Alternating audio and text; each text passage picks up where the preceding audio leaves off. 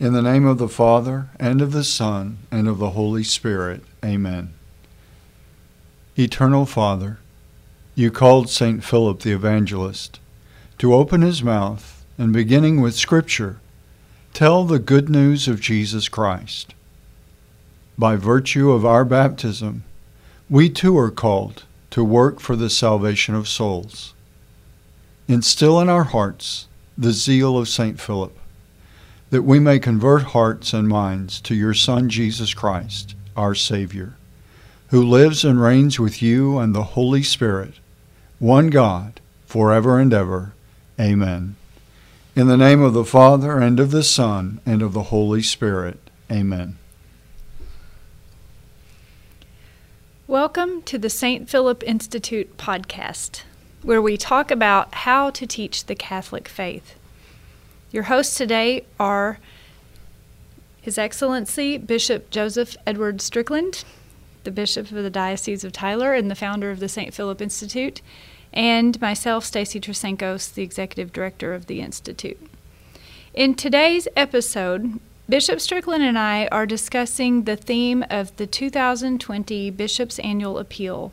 It was called Faith Within the Family. This theme gets to the root of how a diocese can serve the community it is in. Living our faith within our families means we have to sometimes evangelize out into the secular world, and we have to strive to forge our most intimate relationships successfully. As Bishop Strickland put it once, a diocese should be in the work of building civilization. And so when we're talking about faith within the family, we're getting down to the real meaning of what it means to be a diocese and why it's important that the diocese should grow.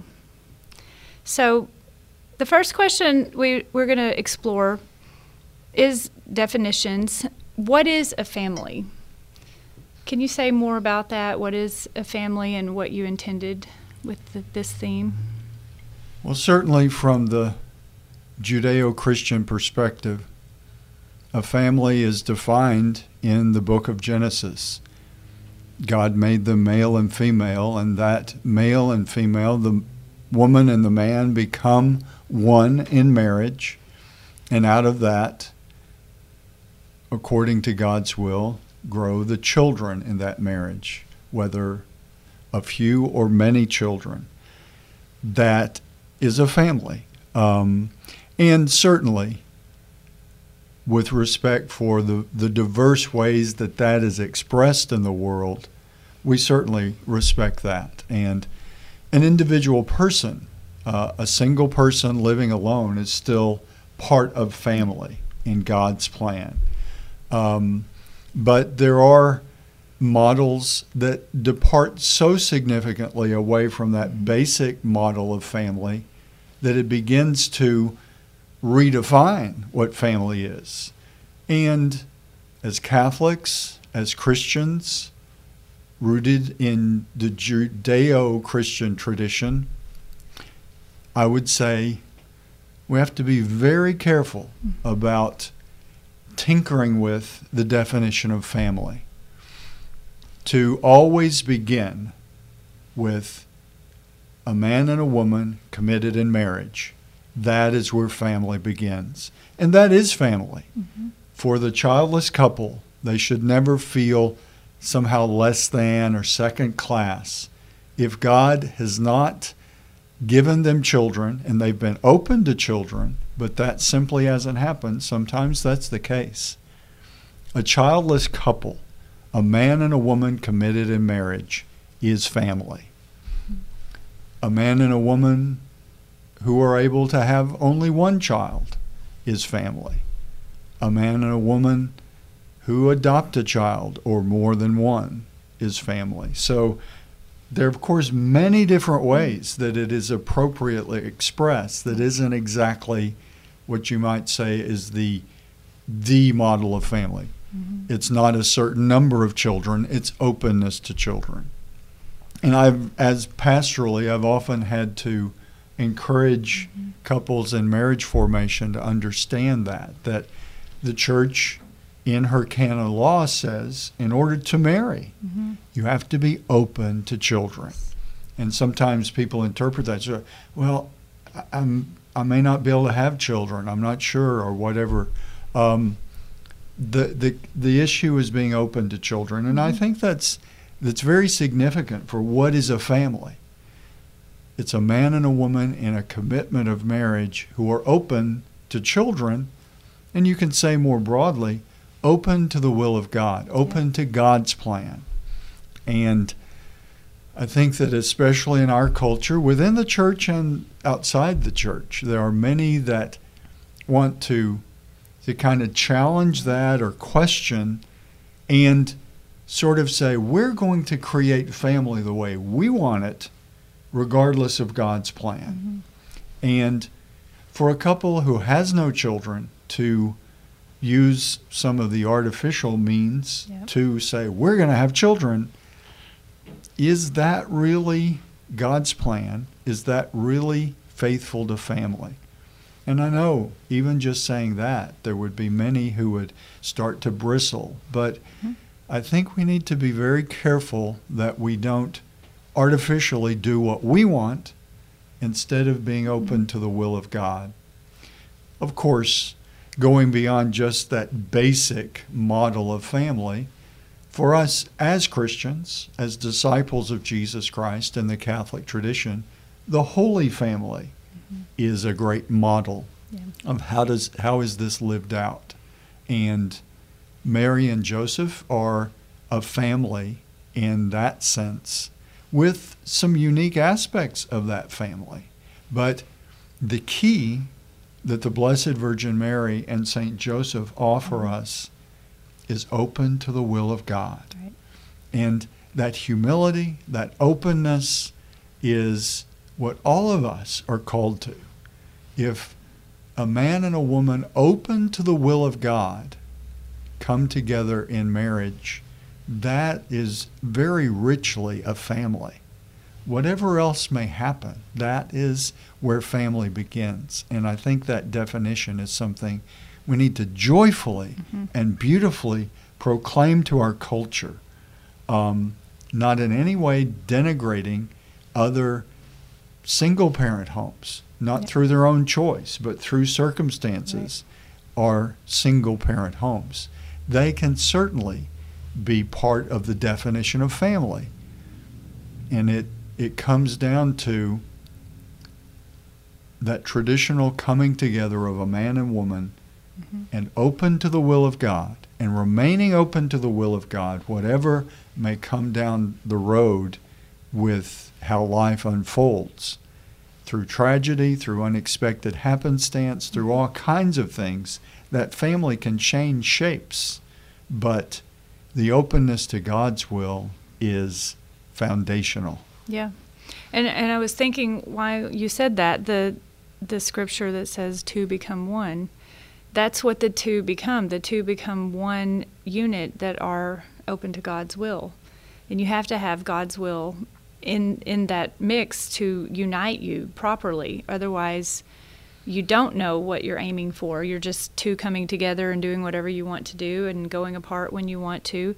But that two becoming one, you know, I like definitions, and so as I was trying to sort that out in my own context of family, like one what?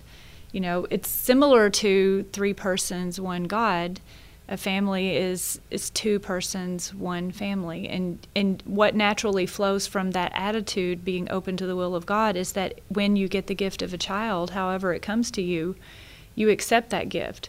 But you don't go play God and take that gift for yourself if it wasn't meant to be.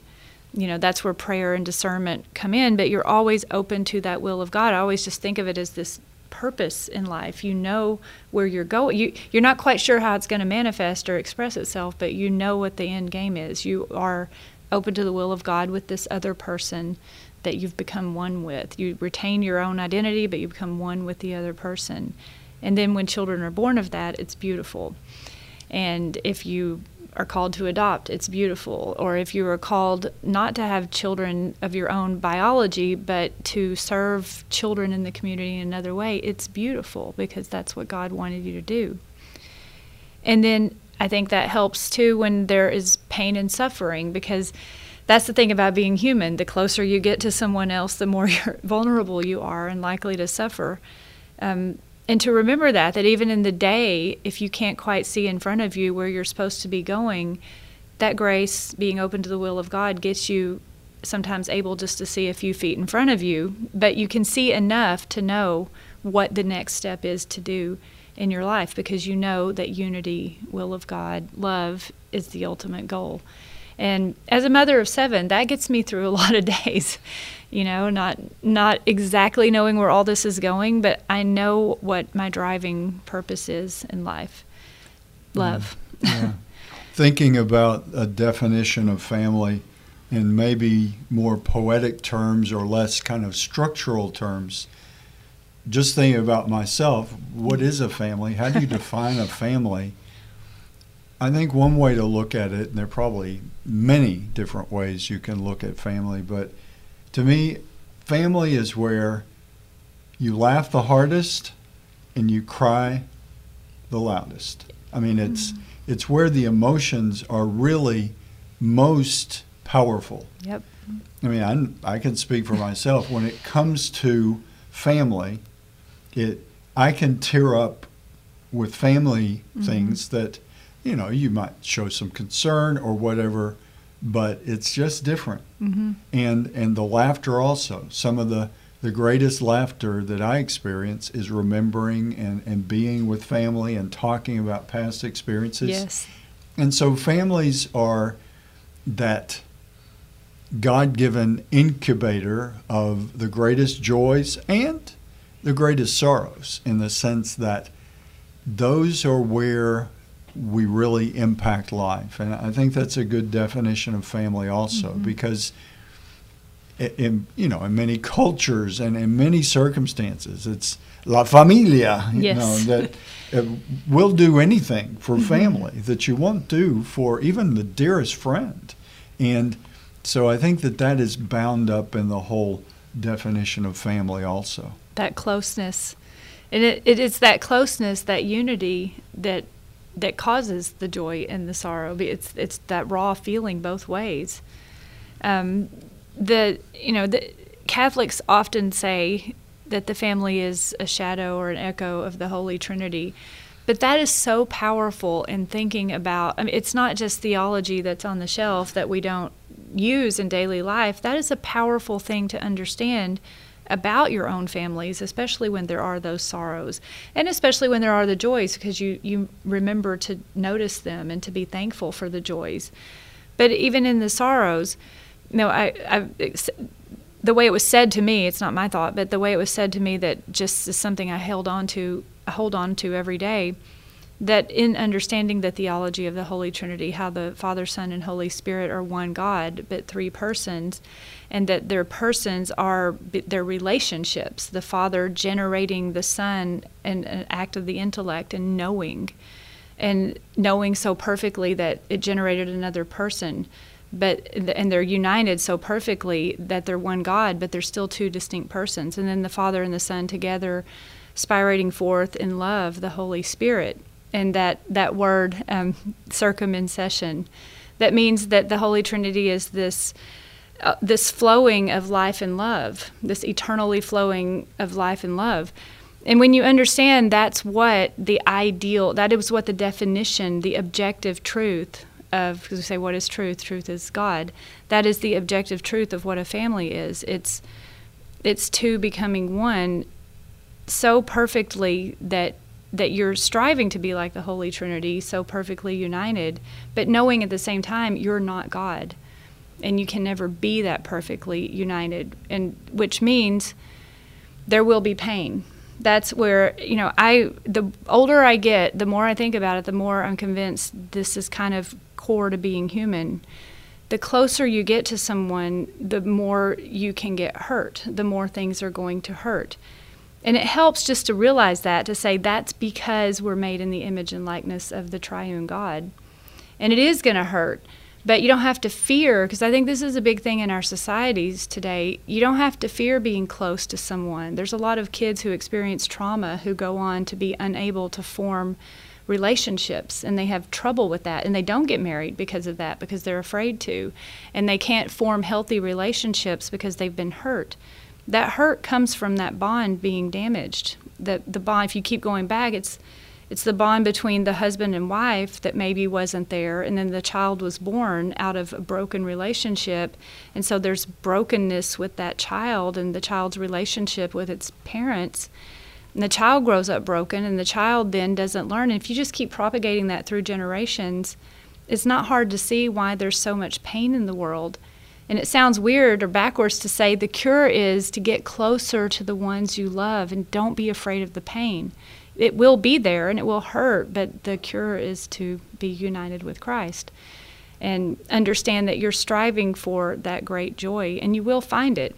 All families suffer, my family suffers, but part of suffering also makes me, I'm not afraid of the suffering anymore, but it also makes me really happy when something good happens, just going to dinner, having a happy moment. You learn to embrace those joys and not be afraid of that closeness. And that you touch on something that I think is bound up in the definition of family as well, is that ultimately is where we find happiness. It's not in wealth. No. It's not in power and not in position. It's not in anything the world can offer, really. It's in that relationship where the simplest things, as you're mentioning, just having a meal together. Yeah. You didn't mention the fabulous feast of what the food is, but it's the meal together that is the component of family. And I guess as we're talking, I continue to go back to that idea that it is, you could say, a community of people, starting with a man and a woman, one man, one woman committed in marriage, but that community seeking the will of God. That's what the community of the Trinity does. That's what the community of the Holy Family, Joseph and Mary, fully open to the will of God, and nurturing God incarnate in their household. I think that idea of openness to the will of God comes down to the most intimate aspects of life and relationship and family. And what occurs to me, especially as I really focus on St. Joseph during this Lenten season, he's a mystery man in a lot of ways. How is he manly and fully the model of man, and he's completely chaste? Because that was God's will. And I think that is so essential to men and to women in this oversexed culture, that in many ways sex has been taken out of family and it's been put on billboards and placed out in the marketplace in so many different ways. And the whole idea of chastity that all of us are called to embrace, certainly for myself as a celibate priest, but for you as a married woman, or for the unmarried person, chastity is essential. And chastity comes down to, in a very male and female way, for males and females, chastity comes down to not my will, but thy will. And so many things in our culture, between couples or individually, or all the different aberrations of human life that are what we deal with in our culture, comes down to forgetting that in that most intimate way, our happiness is in seeking what is God's will for me, and how my body is disposed at this moment, and how I interact with another person. That is left so far off the list of concerns for even very committed Christian Catholic families, that it's almost a foregone conclusion that God's plan and the real meaning of life is going to get distorted when we're that far from God's will and that far from a healthy understanding of what it means to be chaste. And in many ways, chastity is giving over your most intimate self to the will of God, Yes. into what is God's plan for this moment or for this series of choices. And I think we have to, for the sake of the individual family, for the family of God throughout the world, we've got to recover that idea of a chaste mind and heart is primarily one always seeking the will of God. And that is what the saints, and especially Mary and Joseph, really model for us. Yeah. The Holy Family.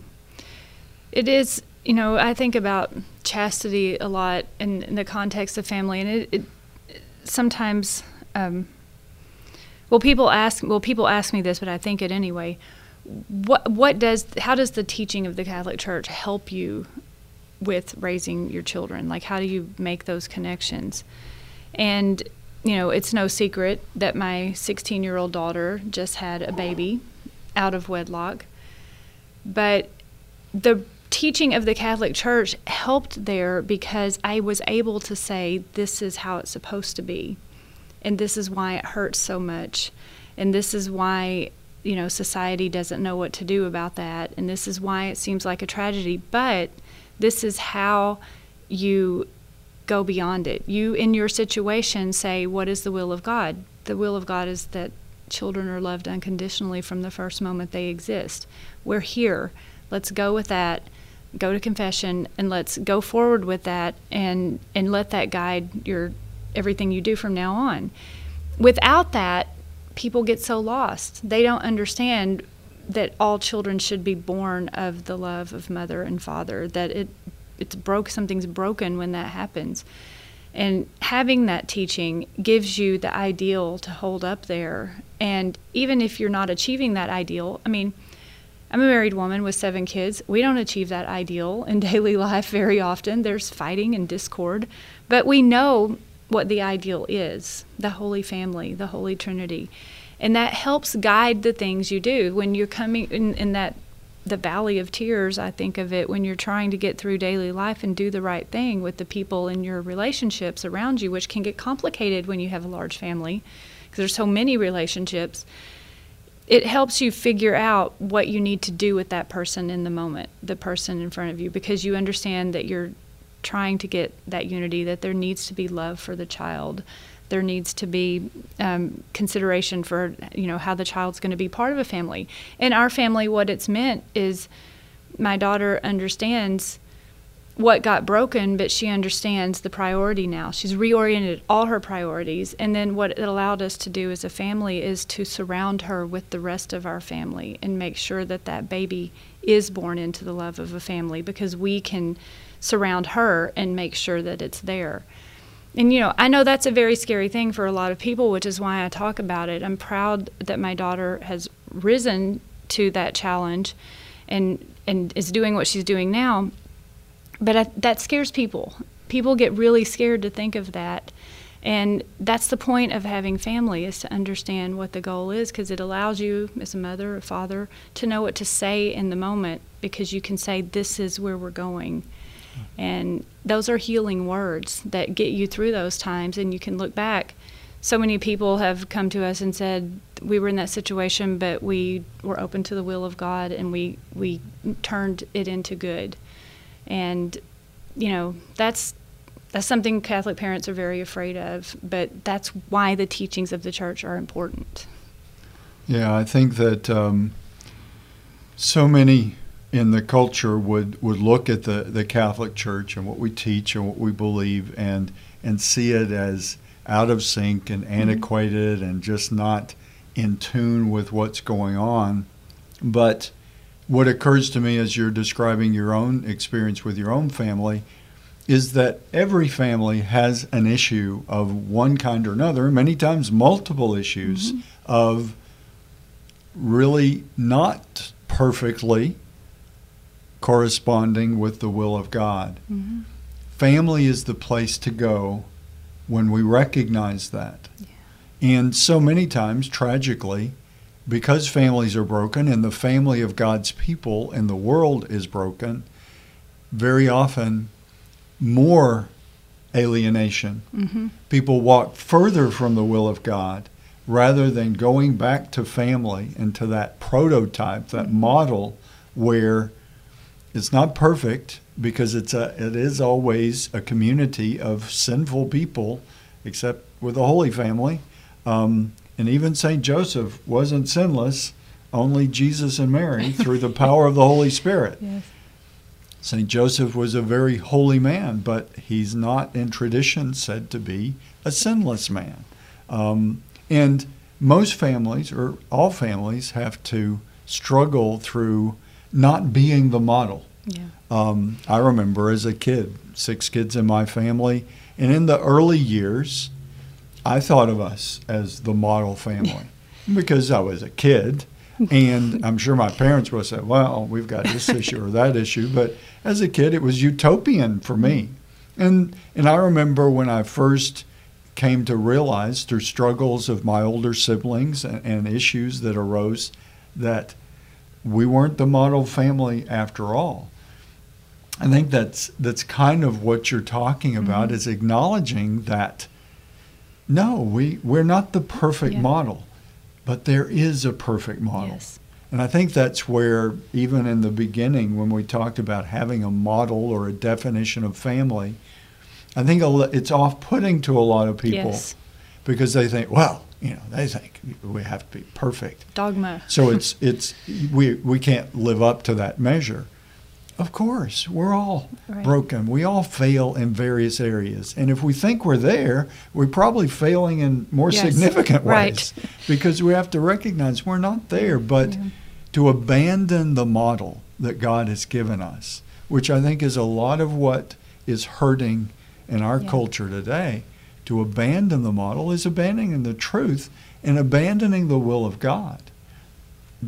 The gospel has Jesus say very clearly, you must be perfect as my heavenly Father is perfect. How do we do that? We strive for it. It's beyond us. Yes. But to me, that gets to the family must be perfect as the Trinity is perfect. I mean, that's not scripture, but that's another way of understanding what Christ is telling us. And we can say, that's impossible. You're right. It's impossible. But all things are possible with God. And it's striving for that model is where we come to be nurtured in the love of the family, and where you and your daughter and your husband and your other children can truly create a place where, no, life took a path that wasn't exactly God's will, but we can always return to. Yes. I mean, that's the beauty of the mercy of Christ, that he suffered and died to share with us. We can always start over. We can always reboot the family and strive again and learn from. And that's part of the bittersweet of a few weeks ago. We had the celebration with married couples around World Marriage Day, celebrating anniversaries. The longest married was 75 years. Amazing. And what is woven into those 75 years or 5 years or 30 years or however long a couple has been married is all the joys and sorrows of the little ways that God's will wasn't perfectly followed today, but we have a place to go. We have a model to strive for, and a loving God who is mercifully always, instead of closing the door when we fail, opening his heart of love to help us once again seek the model and to know that in the mystery of his plan, one day we will be in that perfect model of love in perfect union with God. Yeah, because that's the goal. That's what we're after in all the life. I mean, you can't say to your children that, thinking about pro-life issues, and that's one way I say it when we're talking about abortion or contraception or any of that. All children deserve to be loved unconditionally from the first moment they exist.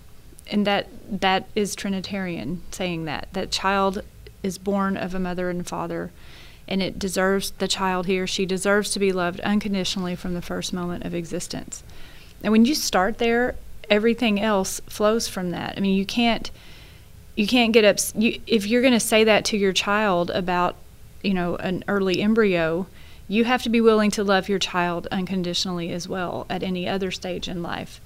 But having that guiding principle about love from the Trinity, being united, when you start with that, you can easily derive the logic. If you want to talk to kids about it, or teens or young adults, you can easily derive the logic.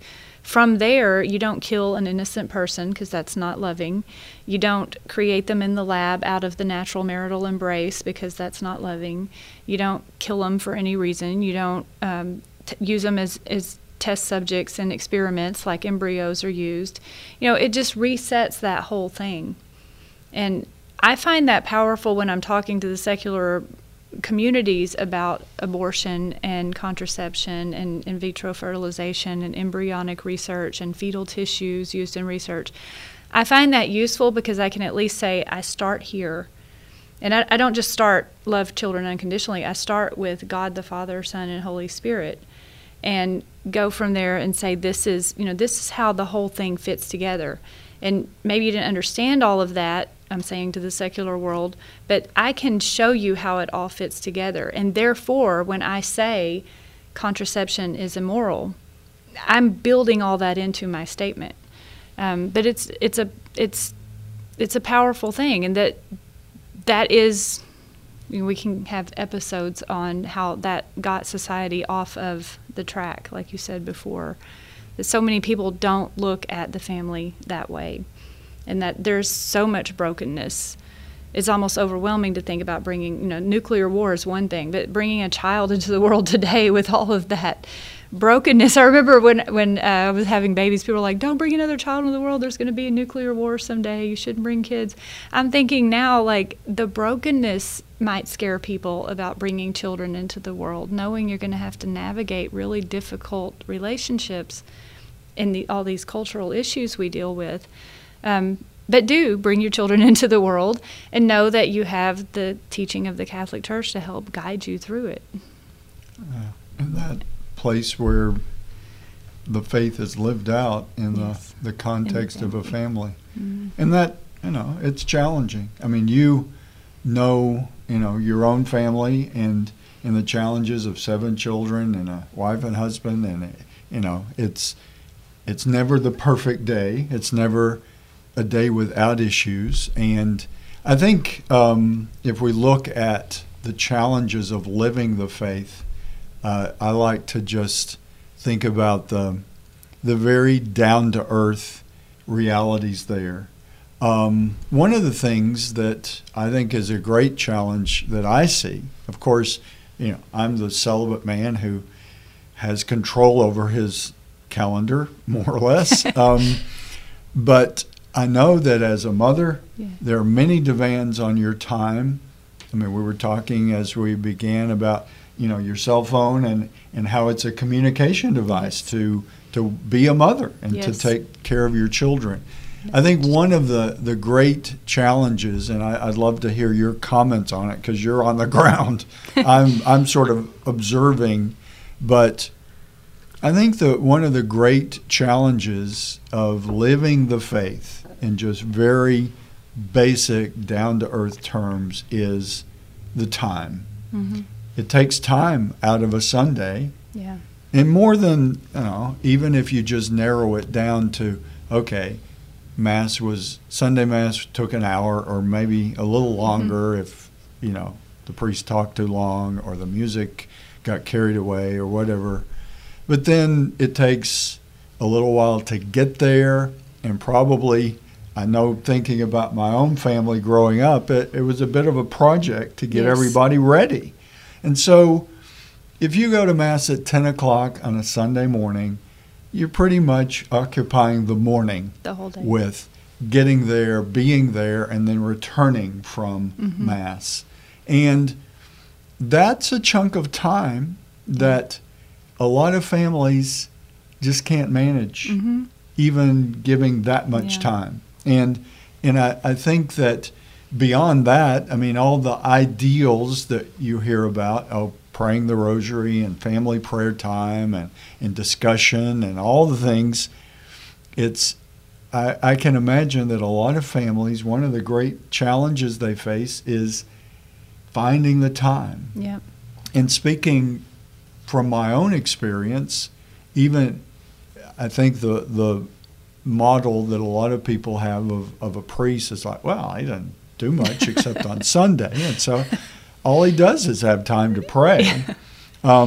And I think as I read and pray and try to spend time, especially before the Blessed Sacrament, before the actual real presence of Christ, he's there, just like your husband or your kids are there around the dining room table. The Lord is present there in adoration. And we need some of that to just be with each other. Yes. And in what I see with families, as busy as things are, even little toddlers already have a schedule, things are busy. And I think that that's one of the great challenges. And rather than, certainly from my perspective, I always try to be careful about telling families what they need to do, because I'm not on the ground with them. But I think that we can help them understand that one of the great challenges is managing the time and finding the time. And especially, I'm sure you can speak to, because you have several teenagers in the home. I mean, toddlers are busy enough, but teenagers have full lives. Can drive. And sometimes they don't overlap with each other too well. So you might talk a little bit about the greatest challenges. Well, I don't know if it is time, but I think that's one of them. It is. And, my husband, whose name is Jose, so Joseph, my Joseph, he said, he was a cradle Catholic, and he was the one who led me into the Catholic Church, went with me to all our RCIA classes, and we celebrated the sacrament of baptism for our third child the same day we celebrated sacrament of matrimony and my first Holy Communion. But he said, as we were raising our family, we have to be at Mass together. Now, it's not a requirement of the Catholic Church that mother, father, and all the kids come together, because I know some families split that up. The father will take some, and the mother will take some, or they'll take turns going alone so they can actually pray. But he wished it to be that way. It meant a lot to him, and being open to the will of God, I decided that if my husband wishes us all to go to church together as a family, you can't, I'm going to do that. I'm going to assume that's God saying do that. And so for our family, that's what we did. And we made it a priority, because you have to bring them to the real presence of Christ. You have to get your family there. So it became I like to say I'm logical, but I mean, sometimes it's bad because I'm a little too much, but it had to make sense. It made sense because if you're going to heal your relationships in your family, if I want to make sure my children are brought up right, then I have to heal my relationship with Christ, because that's the relationship that I need to heal before I can make any of my other relationships good. I need to heal my relationship with the Holy Trinity and with the second person incarnate before I can understand how to heal my human relationships. And so to me, that said, okay, go, you have to bring your children to the real presence of Christ. You have to bring your children to Mass. And my husband wants us to go as a family, and we did. And, this is the blessing that comes being married for so long and looking back over things, the memories. Because we did that, our children, they can fight. They can have discord. They can really not like each other some days, but we have always expected them to be in Mass with us on Sunday, and they are. They are. I mean, my daughter, that little 4-day-old baby, has a spot on his forehead because she took her to Ash Wednesday yesterday, and they will do it. They will come to see. They will feel that unity. They will come. Your children will come to know that you're united at church. You're united before the Blessed Sacrament. You're united at Mass, and you're there as a family. And it's kind of like, it's a lot of work getting to Mass, and it's like the whole day, but it's the time when we put everything else aside, and in that timeless moment at the consecration, we're all there kneeling together. And whatever problems we've had, we've always gone back to that. And I'm honest about that. We have never said we're not going to Mass. We've always gone, even when we didn't feel like it. But that is the blessing. And I told my children, I don't know whether it'll actually happen or not, but I hope that that's how I envision, if I could have the death I want, it would be that on my deathbed, after receiving last rites, that I would be surrounded by all my children. So they've kind of been told they have to be there. That's what Mom wants. But I would be surrounded by them and my husband, if he's still alive, and be surrounded by them. And I think, I can picture that being the way to depart from this world, that whether it actually happens or not, it's that ideal. Yeah. I feel that would be so right. As you talk about being as a family before the presence of Christ, the Blessed Sacrament, and celebrating the Mass together, it occurs to me, to kind of going back to that idea of the model family. Mm-hmm. Christ is the model human. Yeah. He is the God-man. And I think we really, as Catholics, and as a Catholic bishop, I think we all need to really deepen and really embrace the reality of the Eucharist, that the model of who we are called to be is physically and really present in a mysterious way, where it appears, all the appearances are bread and wine still, but He is there. And adoration is a great way to do that, but certainly in many ways the greatest adoration is the Mass itself. Yeah. To hear God's Word proclaimed and then to welcome the incarnate Word. It's interesting, as I study the liturgy, there's an element in Latin that actually uses the word for welcoming Christ right after the consecration. And it's a little bit different in English, and it's harder to convey that in English, but it's a beautiful idea that we rejoice in welcoming the Lord of the universe once again present on that altar. And I guess it occurs to me that really, as we talk about the challenges of living the faith as a family, they parallel the challenges of living the faith as individuals.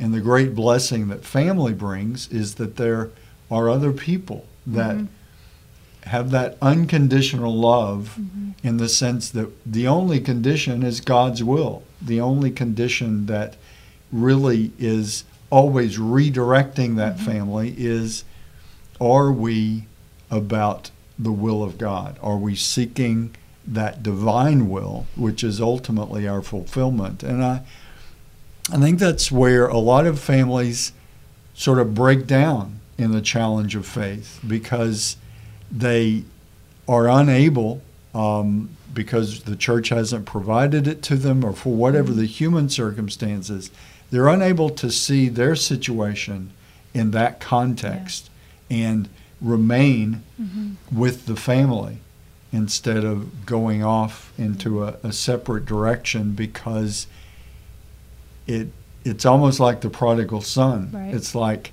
they couldn't love me anymore. And I think families do that. It's almost like God couldn't love our family any longer because we're too far from the model. And I think that to go back into His presence is all about reminding us, if we really are attuned to the presence of Christ, one of the Latin phrases that is constantly resonating for me, that's part of the Mass also, Domine non sum dignus, which means, and we say it in English at every Mass, Lord, I am not worthy. And we all know that, we all feel that, and yet our merciful Lord is beckoning to us in the midst of that.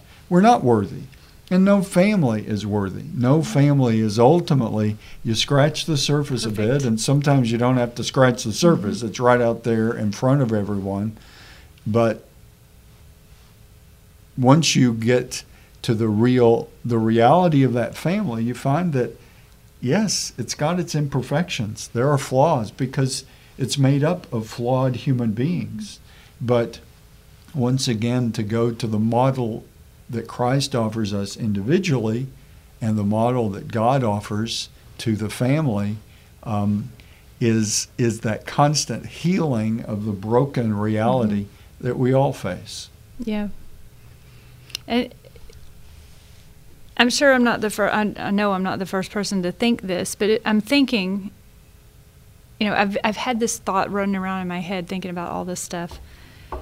I think there's a reason. I think there's a reason for hope that restaurants are one of the biggest businesses in our culture. Because, and I'm saying that partly because I've learned as I've gotten older too, with my older kids and my marriage being, so many years behind us now. And even with my relationship with my parents, because I'm getting older, my parents are getting older, I'm in my 50s, they're in their 70s. And I'm starting to realize that life is on the other side now. It's coming to the other end. And you're thinking about what's most important to you. And there's a trick I've learned as this matriarch of my little family, that if I want to heal a relationship with a member of the family, I just invite them to lunch or dinner or something. And I know that's like a duh, but I think there's something very Trinitarian about having the meal together. It's like we do at the Mass, it's communion. But I've seen that, and I guess I'm just sharing this in case other people have had the same thought. I've thought it too. There's a lot of healing in just saying to someone that you may be having discord with, maybe your relationship's not quite right, instead of running away from it, like you were saying people do, turn back to that relationship and pray and ask God to help you understand. But don't be afraid to say to that person, you know what, could we have lunch together?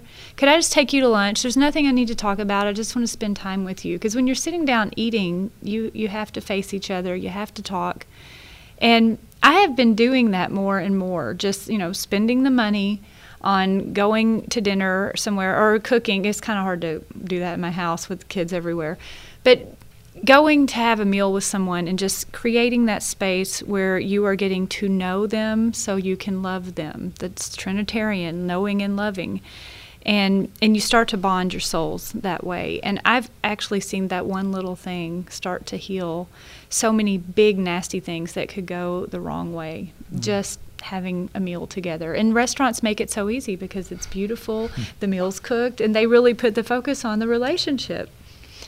That's a great image. And what occurs to me as you're talking is they knew him in the breaking of the bread. Yeah. And it's almost as if, I think a great way for families to think about going to Mass is that the Lord has invited them to a meal of reconciliation, a meal of mercy, a meal of breaking bread together so that the brokenness can be brought into that. And I mean, the bread is broken at Mass. I mean, that is the reality, that it literally is broken, and that's what happened when Christ instituted his body and blood as the Blessed Sacrament. He took bread and broke it. Yeah. And I think that resonates with everyone. I mean, we even speak in more secular ways. You want to break bread together. Right.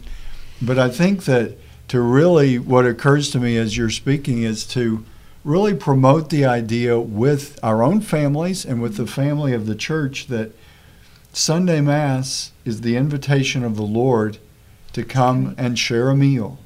And like you're saying, there's a mystery there of human reconciliation that is woven into pass the potatoes and just sharing a meal together. It gives it you typically, if you think about a meal, you would say this is very odd if a meal took place and people are all facing other directions. That's not a meal. We would say, well, they're maybe eating in the same room, but they're not having a meal together. And that even brings up in my mind I think probably a lot of families, and not to beat up on a family, but to just be aware if you're eating supper, if you do sit down to eat supper as a family at home and you're all watching TV, it's probably kind of not a meal. Right. It's feeding, but it's eating. not a meal. And I think we need to pay attention to that. I know many people talk about and sort of lament the lack of family time, sitting down around the table and being at home, eating a meal. That's something you lose. I think that there is a great mystery in that idea of the Lord is present in the breaking of the bread. Certainly that is primarily in the Eucharist in our Catholic faith, but the Lord is present everywhere, and He's the one that's going to heal that relationship as both the daughter and son, or the daughter and the father, or whatever the combination of fractured, broken feelings, broken relationship. It's the Lord who's going to bring that healing. And to welcome Him there in the context of the family meal is a beautiful echo of what the Lord does at the Mass. At the Mass.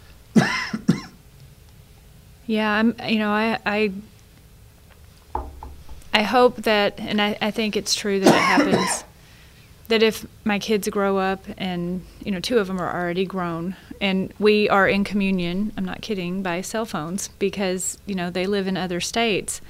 My daughter lives in Massachusetts, my son's in the Navy. So we communicate. I was intentional about that too, just thinking about how to heal the relationships. As they get older, how does my relationship with them change? I'm their mother. They don't need me in the same ways, but they still have their problems.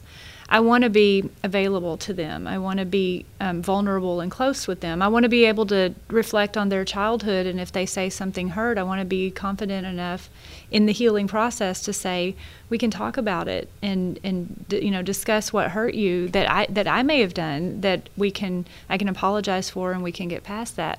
And there's so much healing in that. And I talk to my older children on the phone or text or send pictures, and I do that because I'm just trying to keep that bond there. And I go and see them. I know a lot of parents go and see their kids. Appreciate the significance of that time together around the table. I know a lot of people say, well, we don't have meals together as a family. I think that's why. I think that's part of what got broken, which is to say also take your families to Mass. If you have to split up or whatever, you have to get your kids to Mass to have that experience. I do hope that if my younger children grow up, who've grown up going to Mass all their lives, because I converted after the first 2, and so my 5 youngest children have gone to Mass all their lives, I really feel like if the day ever comes when they decide to stop going because it's their decision, that they'll miss that unity that they felt there, and that's what will help draw them back. And it does, I think, a lot of times. Yeah. Well, we are coming to the end of the episode, and we always like to emphasize one thing that you can take away from the discussion here if you're listening to the whole hour. It is that the Holy Family, or that the Holy Family is a direct flow from the Holy Trinity. But all our families are a reflection of the Holy Trinity. And that's not just saying you ought to be this, you ought to be that. It's saying, if you want to find happiness and healing and belonging that we all yearn for, it is within understanding that you need to heal the relationships in your family. Have faith within the family. Absolutely. At the St. Philip Institute, we do produce a lot of materials to this end. I mean, sort of the way that we fit together, this is Bishop Strickland's institute, the St. Philip Institute. He founded it to turn the Diocese of Tyler into a teaching diocese and to model how to establish a teaching structure in a diocese, how to implement it. So that is his vision. He has the Constitution on Teaching, which will be out soon and audible because he's read the whole thing out loud and recorded. But we take that at the Institute under his direction. We take that and turn it into this real lived circumstances. We bring the Catholic teaching to all seasons of life. So we're very focused on each season of life and how to do what we're talking about now. Take the theological teachings and show people why that is critical to finding happiness in life. That we're all supposed to be aiming for the will of God and the beatific vision, to be united with God forever.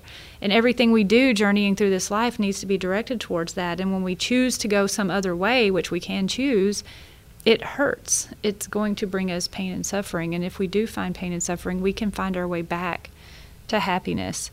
So we have materials that, that's the air we breathe and all the materials we make. We have the Way of Christ for adults, Formation for Adults, which is a book and a teacher's manual that can be used in RCIA classes, but we also have this website we're getting ready to launch that has a 3 to 5 minute teaching video for each lesson and a quiz that you can take just to check and see if you're getting the things that are being taught, because there's a lot of little things you got to learn about the theology before you can start to implement it.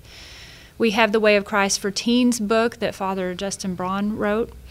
He's got the first year. He's going to do 4 years. He's working on the second one now. But it's a series of lessons to go through the CCD year for teens, teaching them about these things. The one he's working on now is about virtue. The one he worked on that's out already is To Whom Shall We Go? When you're struggling as a teen, to whom should you go to find your answers? And we also have a website that goes with that again has video resources and discussion questions to help the teachers if they want to. Sometimes I teach a teen class, I look it up on my phone and I'm doing the discussion questions or something. And we have the Way of the Holy Family, the Formation for Baptism. It's not just do this and this is how you get your child baptized. It's really about bringing the whole family into the life of faith for this child, committing as a family to raising the child in faith. And so our materials are not, we don't call them baptism prep. They're not just to prep you for baptism and then see ya. There's materials that go on after that to help the family understand why you need to bring the child to Mass.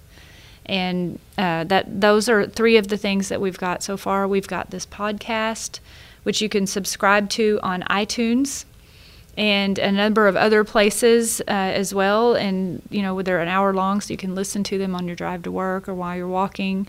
We have the Way of Christ videos you can watch if you want to see something shorter.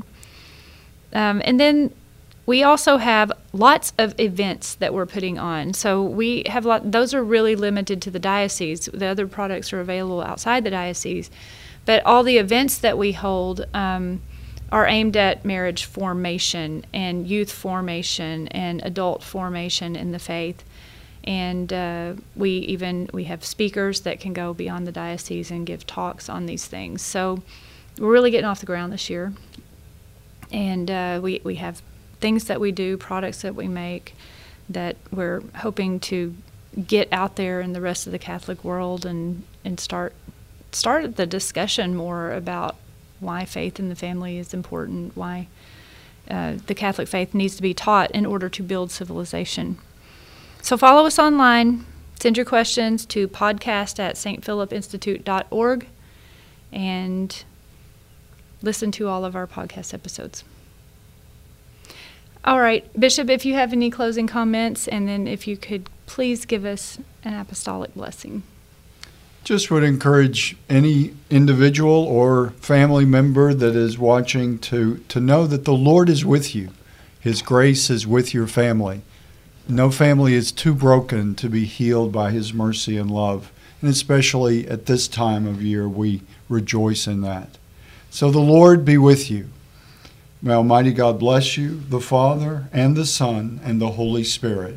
Amen. God bless.